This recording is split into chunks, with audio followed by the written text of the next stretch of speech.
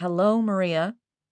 Panic thrusts up within me, lava-like, volcanic, so fast that I fear I could explode. He steps closer and I begin to shake, try to escape, but there are straps, leather on my limbs. Black eyes, lips are upturned.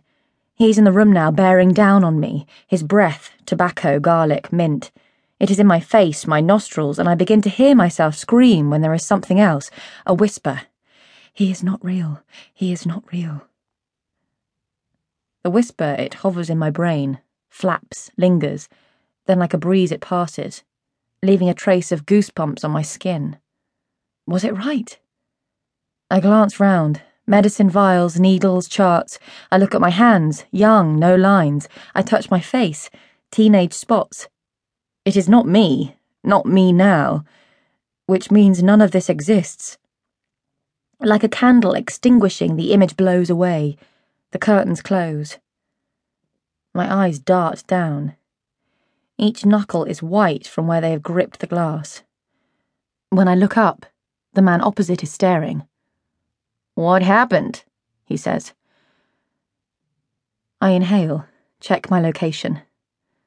The scent of black eyes is still in my nose, my mouth as if he had really been here. I try to push the fear to one side and slowly set down the glass and wring my hands together, once, then twice. "I remember something," I say after a moment. "Something real?" "I do not know." "Is this a frequent occurrence?" I hesitate. Does he already know? I decide to tell him the truth. "Yes." The man looks at my hands, then turns his head and opens some photocopied files. My eyes scan the pages on his lap. Data. Information. Facts. Real facts. All black and white. Clear. No grey. No in-betweens or hidden meanings.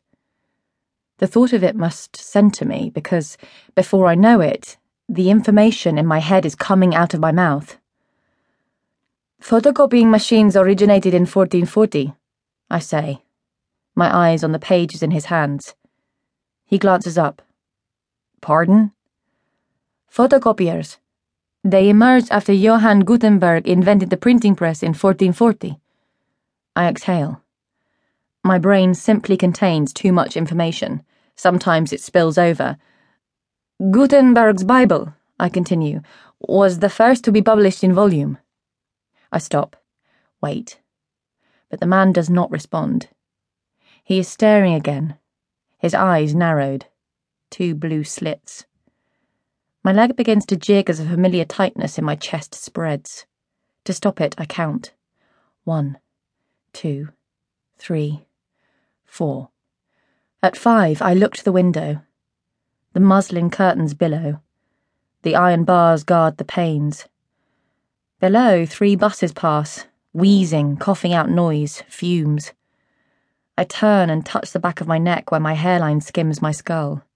Sweat trickles past my collar. "It is warm in here," I say. "Is there a fan we can use?" The man lowers the page. "I'm told your ability to retain information is second to none." His eyes narrow. "Your IQ, it is high." He consults his papers and looks back to me. 181. I do not move. None of this information is available. "It's my job to research patients," he continues, as if reading my mind. He leans forward. "I know a lot about you." He pauses. "For example, you like to religiously record data in your notebook." My eyes dart to a cloth bag slung over my chair. "How do you know about my notebook?" He stays there, blinking, only sitting back when I shift in my seat. My pulse accelerates. "It's in your file, of course," he says finally. He flashes a smile and returns his gaze to his paperwork. I keep very still, clock ticking, curtains drifting. Is he telling me the truth?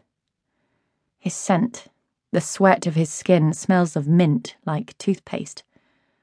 A hard knot forming in my stomach, I realize the man reminds me of Black Eyes. The thought causes the